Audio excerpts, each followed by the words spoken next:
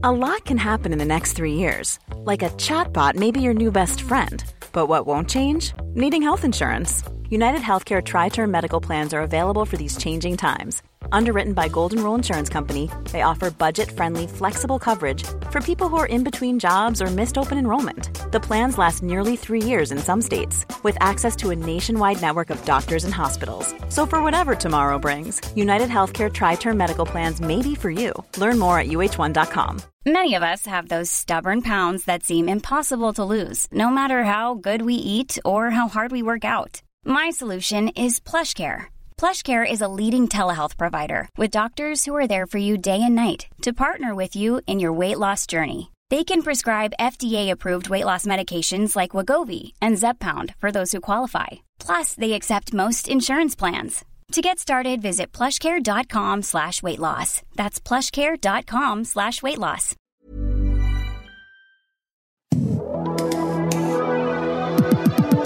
So I went to the Mexican restaurant to get a big bowl of menudo. Then I went to the other Mexican restaurant to get a big bowl of pozole. Then I went to the Chinese restaurant to get a big bowl of hot and sour soup. It's cold and it's wet, and I like brothy, warm things because they make my heart tingle and make me forget about my soccer Sunday when I learned that Jurgen Klopp is not invincible after all. Jurgen Klopp had a great quote for Alan Pardew after the game, very congratulatory. He said, let's see here, where is this? Essen Scheiße Silber Fuchs, which translates from German to English as great game, Silver Fox. Jurgen Klopp, unbeaten, no more. Alan Pardew has got that silver mojo when he heads to Merseyside. My name is Nate Abaurrea. I am doing wonderfully. I hope you are doing wonderfully as well. We've got a wonderful show for you. How many more times can I say the word wonderful? Daniel Taylor, the chief football writer for The Guardian and The Observer, is going to be with us, and we're going to be talking all about his new book on Brian Clough, one of my favorite human beings in the history of soccer. And the book is all about Brian Clough's time with Nottingham Forest. It's entitled I Believe in Miracles. So we'll talk with Daniel all about that book that is due to be released later this week. And also a documentary based on that book is going to be released in the UK on DVD this week as well. Leicester City for the Premier League title. What do you say, Mr. Ranieri? How about you now? Leicester City in third place, a point off the top. Would you believe it?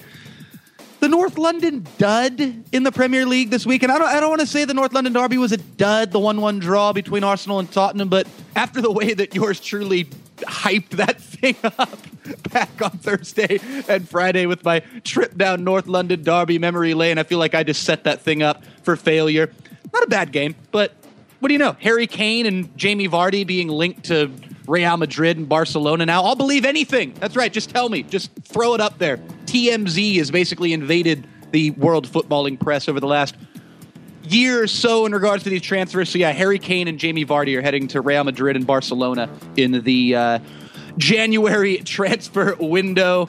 I got over Liverpool losing to Crystal Palace again, the third straight time in the league that Liverpool have lost to Crystal Palace. And I enjoyed some MLS Cup playoffs, but all my Canadians are gone. I'm shedding a tear for Canada. Oh, we'll miss you. But hey, Canadian soccer fans, you got the Ottawa Fury in the North American Soccer League final against the New York Cosmos. So come on, you Fury. Dallas and Portland and New York Red Bulls and Columbus in the MLS Cup playoffs semi-finals. We're back with Daniel Taylor after this right here on World Soccer Talk Radio. Stay tuned. Sports Byline Broadcasting Network. You're listening to World Soccer Talk Radio with your host, Nate Abaurrea, on the Sports Byline Broadcasting Network. Where are you from, mate? Just around. Our guest in this edition of World Soccer Talk Radio here on the Sports Byline Broadcasting Network is a chief football writer for The Guardian and The Observer, and his new book all about the great Brian Clough and Nottingham Forest is entitled I Believe in Miracles. Daniel Taylor, thank you so much for being with us, sir. Pleasure. Nice to be with you. So before we dive deep into the book itself, which is due to be released later this week, tell us about the title of this thing, I Believe in Miracles. Yeah, well, this basically is Johnny Owen's film that was out in the cinemas a few weeks ago. Effectively his title. The book has taken the film's title. there is a slight problem here, because I Believe in Miracle, there are two songs.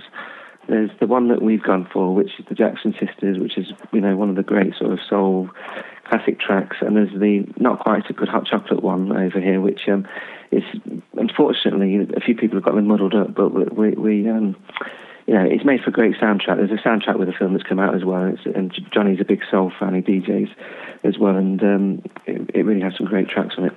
Well, Daniel, talk a little bit about the conjunction of the documentary and your book.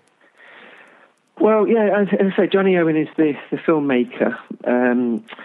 He's a Cardiff City fan, but he moved to Nottingham a few years ago, and basically someone suggested to him that if he wanted to make a great film about football, which is his love, and a football documentary, which sports documentary or film documentaries seem to be all the rage at the moment. We've had Senna recently, we've had Gascoigne, there's the Ronaldo one as well, which I saw the other night, and they seem to be quite popular at the moment. And Johnny spent 2 years making this film, got all the players that played in the 2 European Cup winning teams to talk.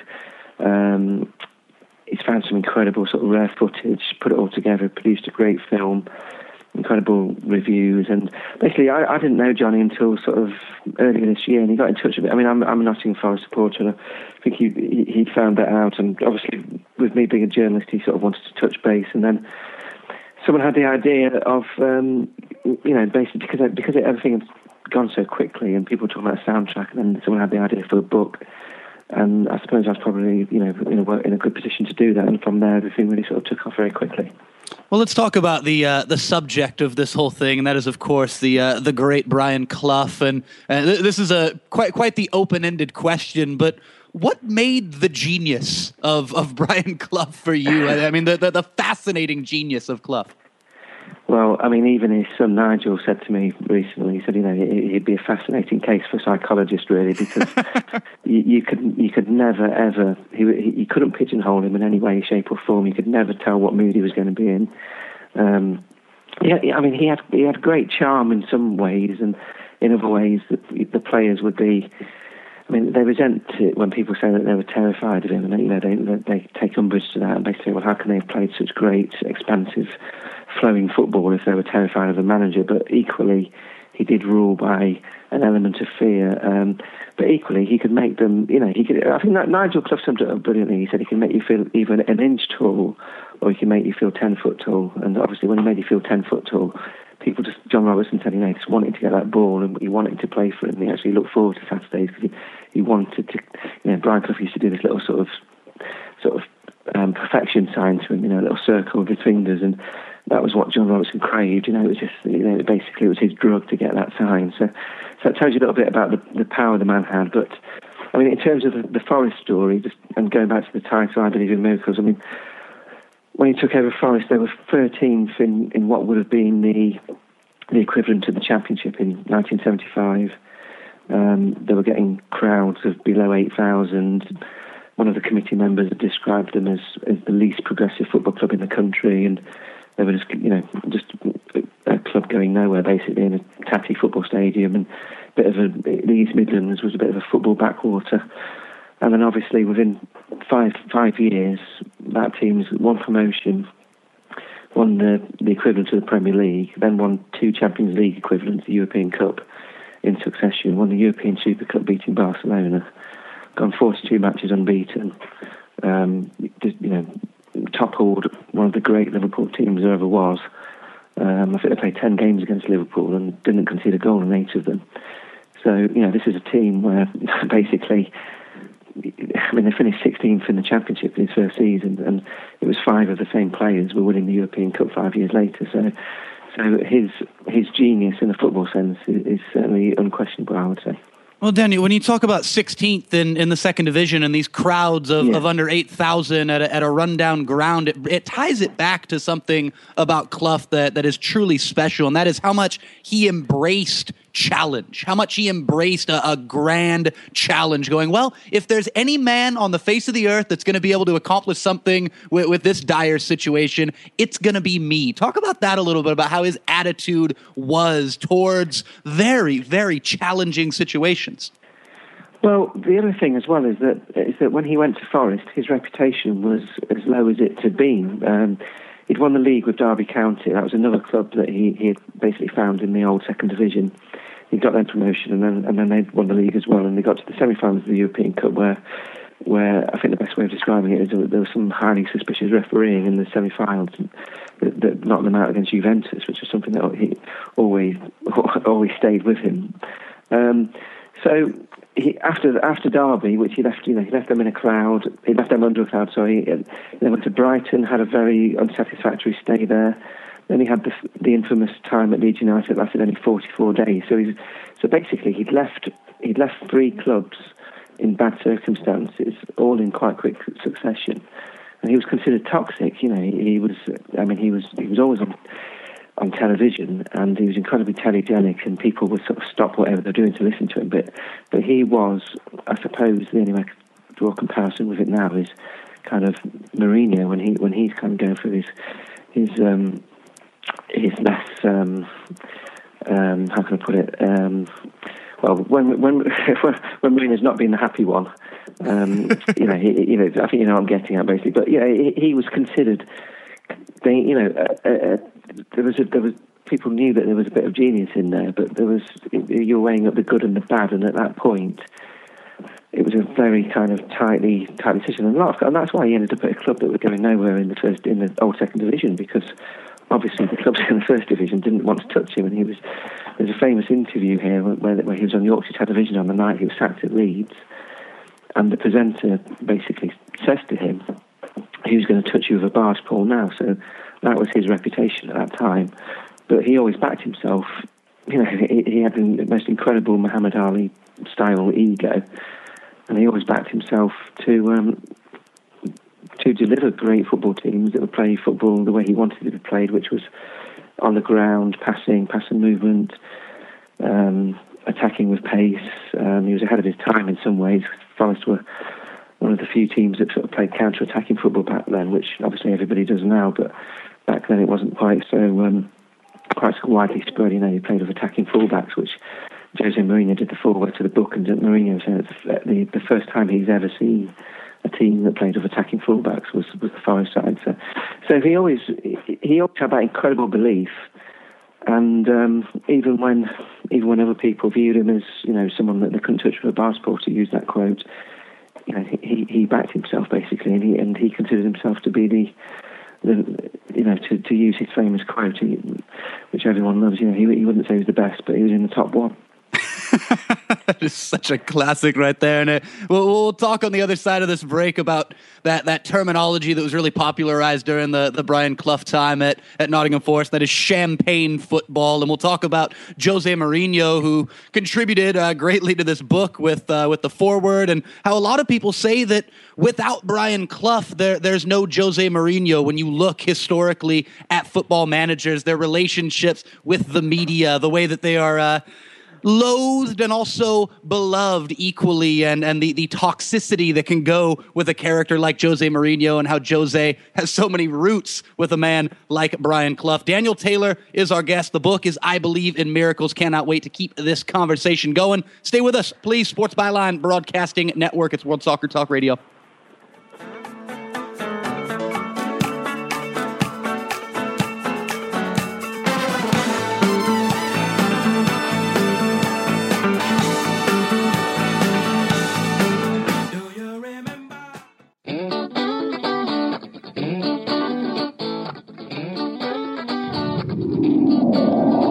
Listening to World Soccer Talk Radio with your host, Nadab Barea, on the Sports Byline Broadcasting Network.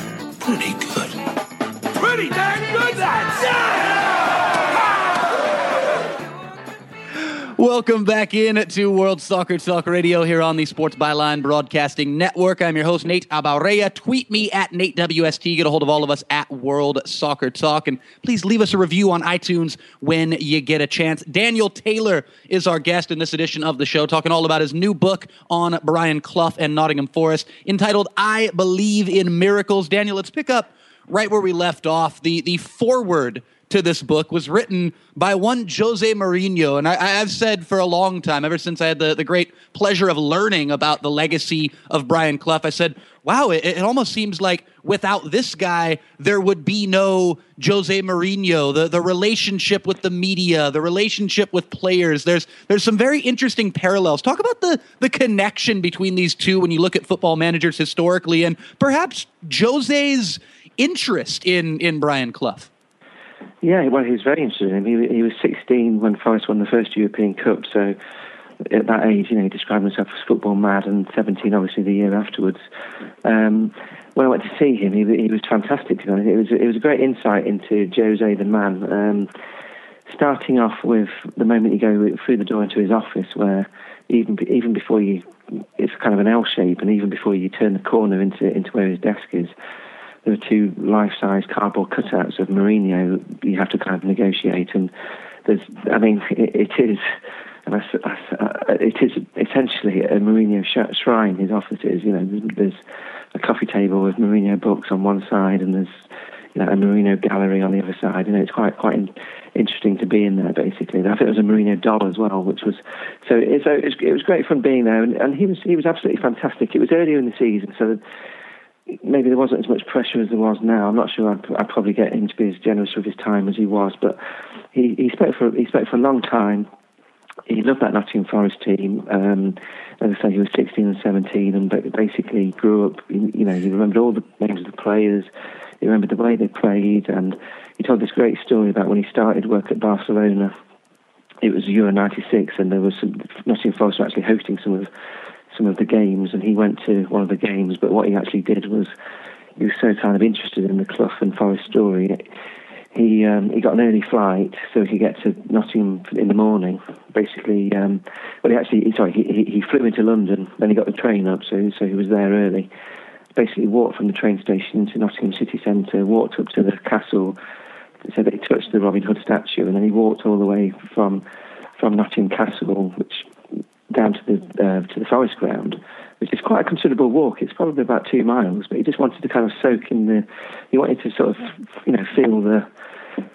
feel the vibe, for want of a better word, of this European Cup winning city. And basically, he said, he got to the ground, and he said his overall impression was, I leave out the swear words, but it was all the lines of bloody hell. Can you believe this club, a club this size, has won the European Cup twice? Because you go to Real Madrid or Manchester United or Barcelona, you can feel it in the air. You know you're somewhere special. Whereas Forest, it's a nice ground. It's got a picturesque setting on the River Trent, but it's really not a place where you would imagine you'd find a double European Cup winning side. And I think he said that he didn't believe in miracles, but he understood why it was in the title. And he talked glowingly. I think he sees some similarities between himself and Clough. One of the interesting things was he had a clip of one of Brian Clough's interviews on his phone, which he played to much amusement, where Clough is kind of verbally sparring with John Motson on the BBC and pretty much taking John Motson apart, and Clough loved that. He knew the quotes off by heart. So he'd obviously, I won't say studied him, but he clearly was one of his specialist subjects. Well, Daniel, I know the interview that you're referencing quite well. I've watched it dozens of times myself. I still get giggly when I watch it. I've seen it probably 30-something times, and I tie this back to Jose and other managers that have kind of embraced this sparring match, this permanent sparring match with the media, where they're treated like the media's darling some days, then they're hated and loathed by the media the next, and it's this constant ball and chain kind of lifestyle with being a football manager and having this relationship with the media. And that didn't really exist before Brian Clough. And talk about that as far as Clough's ideas of, hey, I'm going to be outside the box here. I'm going to take John Motson to task here on the BBC. I mean, talk about how groundbreaking that was for a football manager to have that attitude with the media. Well, I mean, I've spoken to plenty of the journalists who used to cover Clough on a daily basis, and I mean, they would literally sit outside his office for hours, panicking about what kind of mood he'd be in, not knowing whether sometimes he'd turn up time to clear off, other times he'd invite them in, and within 5 minutes, I mean, Brian Clough was so good at knowing what the newspapers wanted, he would actually sometimes tell them what the intro was, and invariably he'd be correct. You know, he knew exactly what the line was in every story. He knew when to deliver it. He was incredibly outspoken, but he also made incredible sense, and people loved to read him. People loved to watch it. On television, he was just sort of this incredibly sort of telegenic presence, incredibly mesmerising when he was on the screen. You know, I mean, some of the interviews he's done, the one with John Motson, I mean, to quote Mourinho says he sits there looking like he's the president. The one where he sat by Leeds United, can you imagine a modern-day manager who's just been sacked by one of the biggest clubs in England going on television that day and basically absolutely taking down Don Revie, the equivalent of the England manager? It's just unheard of now, and unfortunately we live in this kind of PR protected world where managers are told what to say in advance, and if they don't say it, they'll pretend they haven't seen it. Whereas Clough didn't. Clough would never have a press officer or someone whispering in his ear what he should say, and he invariably did it absolutely brilliantly. What I'm about to say about Mourinho, when your point earlier, just that I've spoken to a lot of the Forest players about this, and certainly in his first spell at Chelsea, they saw a lot of similarities. You know, when he was sitting there telling everyone he was the special one, and there was a great deal of bragging, I suppose, for want of a better word. But he also had that charisma where he could get away with it a lot. Maybe we're not seeing that quite so much on his second spell, where he came back saying that he was going to be the happy one, and we saw that for 6 months or so. But it's descended into something a bit less pleasant, unfortunately. With all the referees and banned from the stadium, etc. Clough would get himself into trouble occasionally, and there are similarities, but equally, Clough maybe had a little bit more humour than we've seen from Jose recently. Well, with all the stuff that you bring up about Brian Clough, Daniel, and in regards to his relationship with the media, in regards to his no-holds-barred style, his wit, his creativity, and you also talked a little bit earlier in the show about the time that preceded his reign at Nottingham Forest. We all know about the 44 days at Leeds. We know about how he fell out at Derby County, the bizarre stay at Brighton, and tying it back to his attitude and who he was as a human being. Are some of these things that we love about Brian Clough perhaps the reasons why he was never given a chance to manage England? Were they fearful to give the keys to a man like this?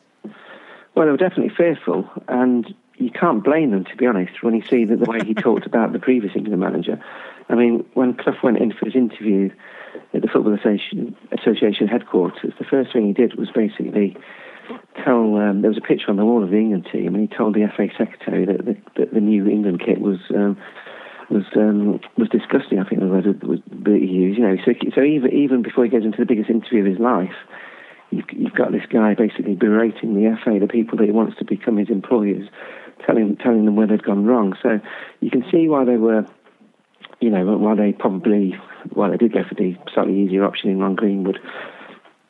Was that a mistake? I mean, as a Nottingham Forest supporter, I'm delighted they did that, and because obviously the European Cups followed then. But in terms of for England, he was certain that all the newspapers were running polls. He was miles ahead in terms of popularity. The journalists wanted him for whatever that's worth, but more importantly, the public did as well. So it was always one of those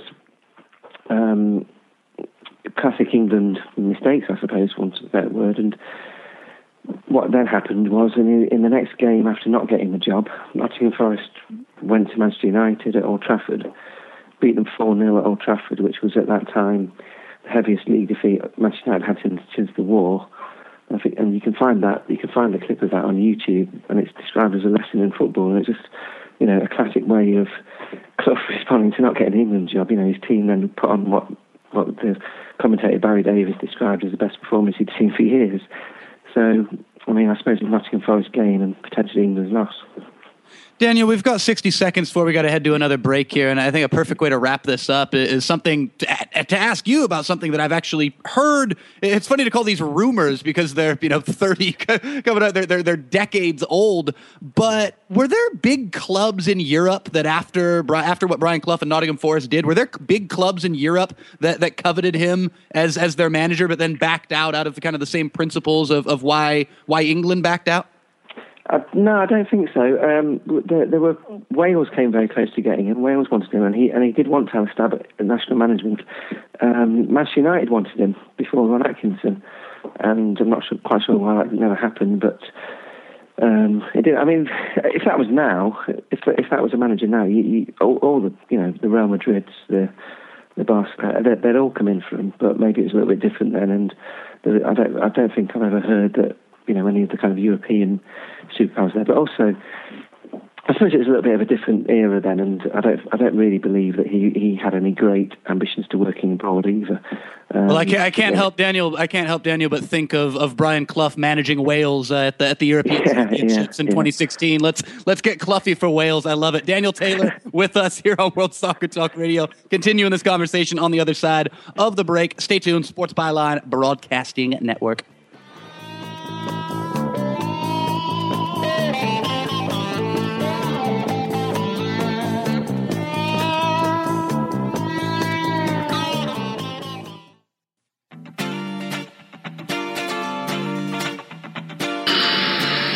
You're listening to World Soccer Talk Radio with your host, Neda Barea, on the Sports Byline Broadcasting Network. But I'm now the president of everybody. El Clásico is nearing, so it's time to start thinking about where you will be watching the biggest match of the year between Real Madrid and Barcelona. If you're in the U.S., the game is being shown exclusively on BN Sports and BN Sports Español. But if you don't get BN Sports on your cable or satellite, or you're a cord cutter, you can still watch the game live or on demand with Fubo TV. Fubo TV, a completely legal streaming service that features tons of games each week from La Liga, Major League Soccer, Liga MX, Serie A, the English Championship, Capital One Cup, and more. You get BN Sports Español, Gol TV, Univision Deportes, Unamas, and Fusion. Plus, Fubo TV now features DVR functionality. The streaming service works on your computer, smartphone, tablet, Roku, Amazon Fire, and now the new Apple TV. And for World Soccer Talk Radio listeners, sign up for a 24-hour trial today at worldsoccertalk.com/Fubo TV. That's Fubo TV. And if you like what you see on that 24-hour free trial, lock in the low $6.99 monthly rate today. With Fubo TV, you get the best of live soccer in one place. Sign up today, again, at worldsoccertalk.com/Fubo TV. My name is Nate Abaurrea. This is World Soccer Talk Radio right here on the Sports Byline Broadcasting Network. Tweet me at NateWST. Tweet all of us at World Soccer Talk, at Sports Byline USA for updates on the show. iTunes, TuneIn, Stitcher, iHeartRadio, and, of course, the website that you've heard a little bit about, worldsoccertalk.com. Leave us a review on iTunes when you get a chance. Daniel Taylor, the chief football writer for The Guardian and The Observer, is with us in this edition of the show, talking all about his new book, I Believe in Miracles, all about Brian Clough and Nottingham Forest. Daniel, I want to talk with you now about the players in these European Cup winning sides at Nottingham Forest that tackled just these insurmountable odds. Call it a miracle, call it a Cinderella story. The players are so important in this tale. And there's one that I want to start with, and it's Viv Anderson, who we've heard some stories about the horrible racial abuse that Anderson had to go through in the early 1980s and throughout his footballing career. And what I'm curious about is how Brian Clough and his consigliere character in his footballing managerial career, Peter Taylor, how Clough and Taylor went about making sure that Anderson was protected as one of their Nottingham Forest players. Well, it was a tough school, and I don't think how they did it back then, which was, I mean, it was more when he was coming through really, which was mid 1970s. So I don't think 40 years later their techniques of then could work now, basically. But I mean, there was one game, for example, at Carlisle, which is very much in the north of England, and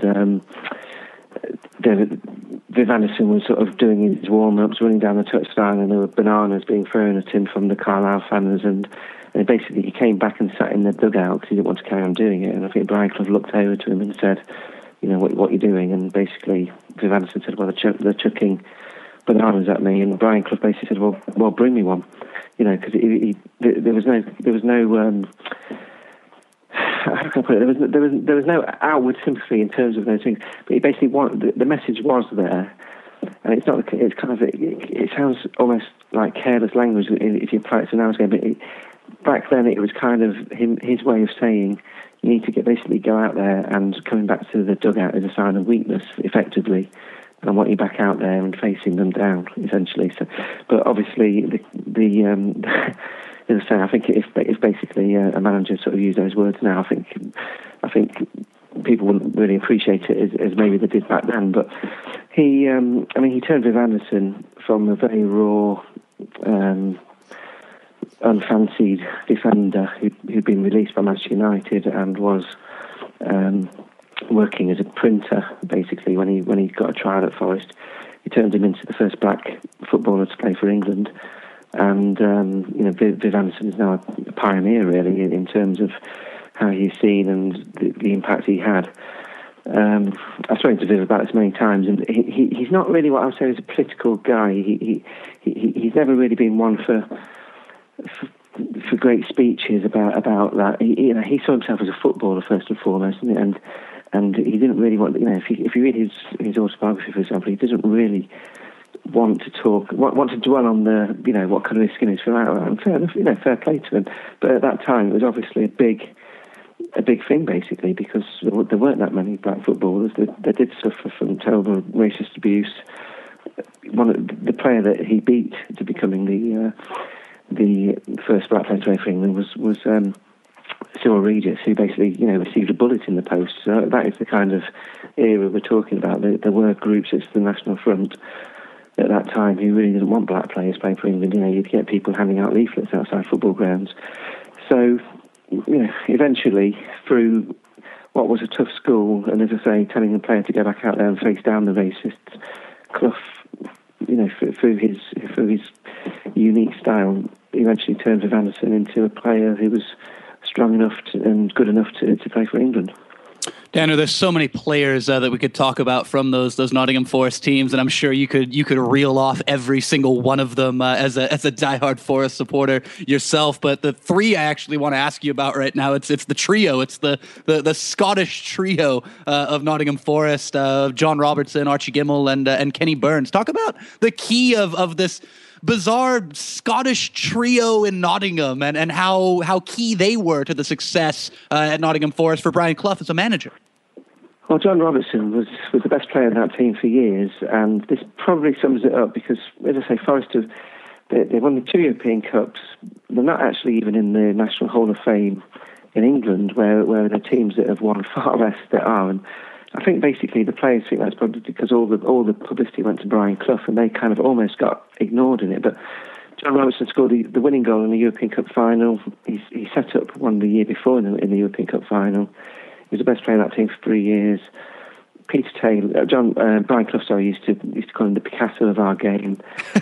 the trainer Jimmy Gordon said that he'd seen that he was an old guy. He's left us now, but he would have actually turned 100 last week. Jimmy Gordon, he said he'd seen Stanley Matthews play and he'd seen Tom Finney, and John Robertson had a bit of both, but something on top as well. So that's the level of play you're talking about. But equally, I'm sure maybe some of your listeners right now thinking, John Robertson, I've not really heard a great deal about him, but he was just, incredibly talented left winger who basically Clough and Taylor turned from an overweight drifter who basically would just go out at the weekends and pretty much was a chain smoker and didn't really take care of himself. And you can admit all of this, but it's essentially turned him into what Martin O'Neill describes as the best player in Europe for 3 or 4 seasons. So that's maybe an example of how the talent within that team, which is obvious in terms of what they won, is maybe slightly overlooked in terms of how they're remembered now.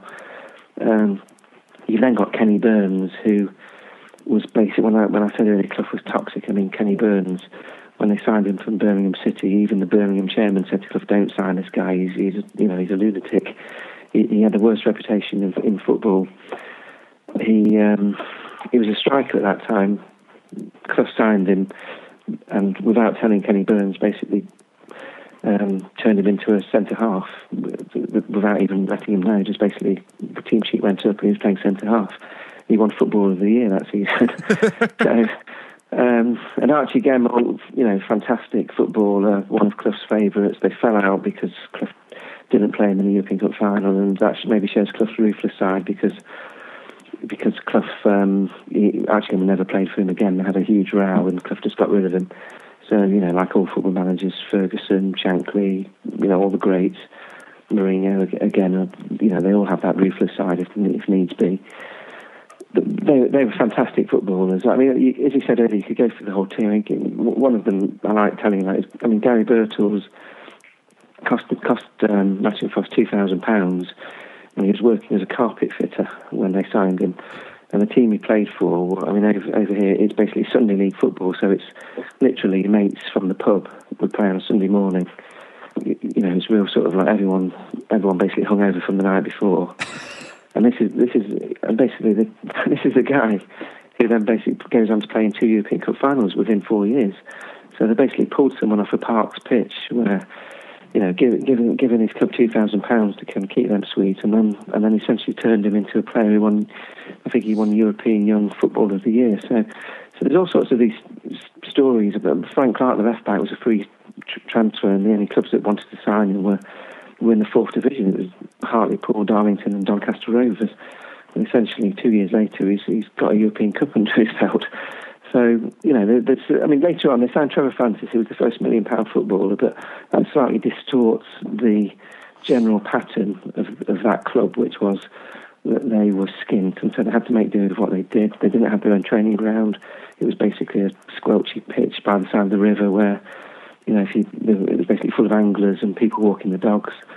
They didn't have any kind of great facilities. They had a cheese and wine event every summer to try and raise a few quid from the local businesses, where they basically, just put out a stall selling cheese and a stall selling wine, and hope to raise a few quid basically. And so they basically because they were next to the river, they had a rodent problem. They had all mice and rats running around the ground.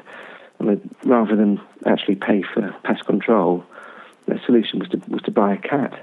They were essentially kind of a real kind of two-bob outfit. And that team won the European Cup 2 years running. That's what makes it absolutely so beautiful. There's a great. Go ahead, Daniel. No, I have to say. I'm kind of laughing. They laugh at themselves, but essentially they won it because they were fantastic footballers. Even though it was a bit of a scattered sort of brain setup they had, and they used to go and get a lunch in a greasy spoon cafe and eat chip cobs for the lunch and stuff. But so there's all this side to it, which is all kind of quite charming.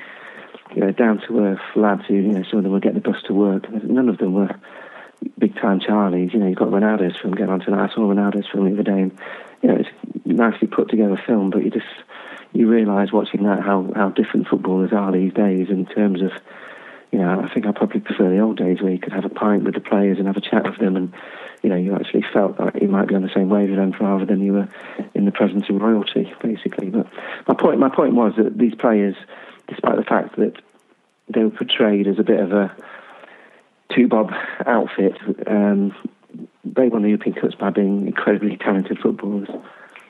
Now, Daniel, I really appreciate you making that point. I was just going to say one of my favorite images from the documentary is the Nottingham Forest side in red tracksuits doing a series of calisthenics by the river as people are as you said, walking the dogs right by, and they're just part of the town. It's absolutely incredible to think of that team. If you look at their kit at that time, as I mentioned earlier about the Sunday League team, they just look like the classic Sunday League team that was just basically woken up. They've been out till 4 a.m. drinking, and the kit's none of it fits. They've all got like odd socks on and stuff, and the training regime was just. Basically they used to do piggyback races. Clough used to send them into fields of nettles and just make them play hide and seek. Grown men play hide and seek, and they hardly ever trained. They would get fit in pre-season.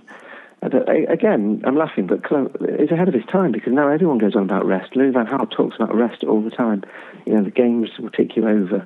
Whereas back in the 1970s and 1980s, people would run you until, just flog you. Basically, it would be all about cross-country runs. And Clough's way of doing it was completely different. Everyone thought he got it wrong. And, the results are there to see, basically, at the end of the season.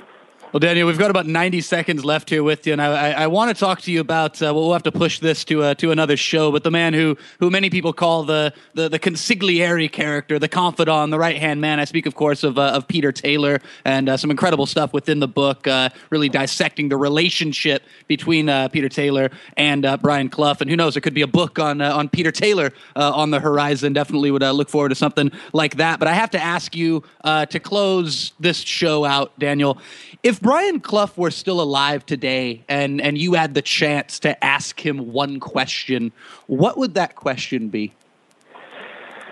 Well, probably selfishly, as a Forest supporter, I probably would ask why, and this would sound incredibly spoiled, bearing in mind the joys that he gave to Nottingham. And, Nottingham now, people used to know Nottingham as the city of Robin Hood, but, I go abroad and tell people from Nottingham, and basically they'll say, Robin Hood and Brian Clough, so he's completely changed Nottingham, the city. They're actually talking about giving Nottingham a new title as the City of Miracles, because the film has been so successful. I think that would be fantastic if they did that. But essentially, I would ask him, why he broke up that team so quickly, because it all happened incredibly quickly to win the European Cups.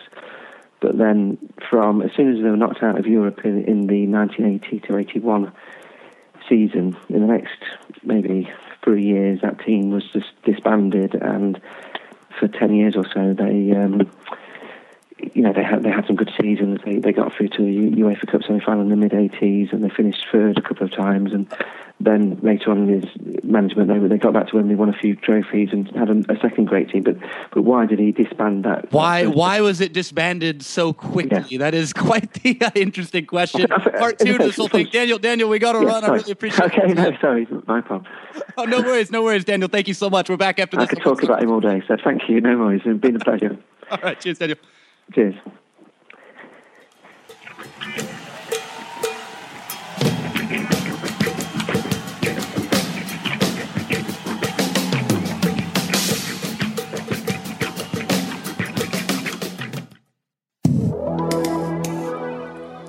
Another huge thank you to Daniel Taylor. Be sure to follow him on Twitter at DTGuardian and check out the book, I Believe in Miracles, written by the aforementioned Daniel Taylor with a foreword by Jose Mourinho. You gotta love it. Thanks to the producer back in San Francisco, Dom Jimenez. Thanks to the gaffer for putting this whole baby together. His name is Chris Harris. My name is Nate Abaurrea. I will talk to you tomorrow. World Soccer Talk Radio, signing off.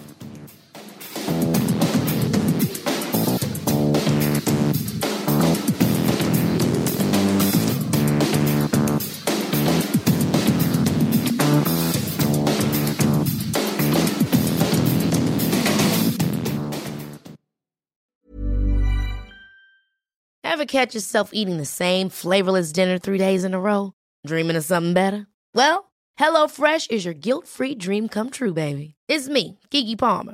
Let's wake up those taste buds with hot, juicy pecan-crusted chicken or garlic butter shrimp scampi. Hello Fresh. Stop dreaming of all the delicious possibilities and dig in at HelloFresh.com. Let's get this dinner party started.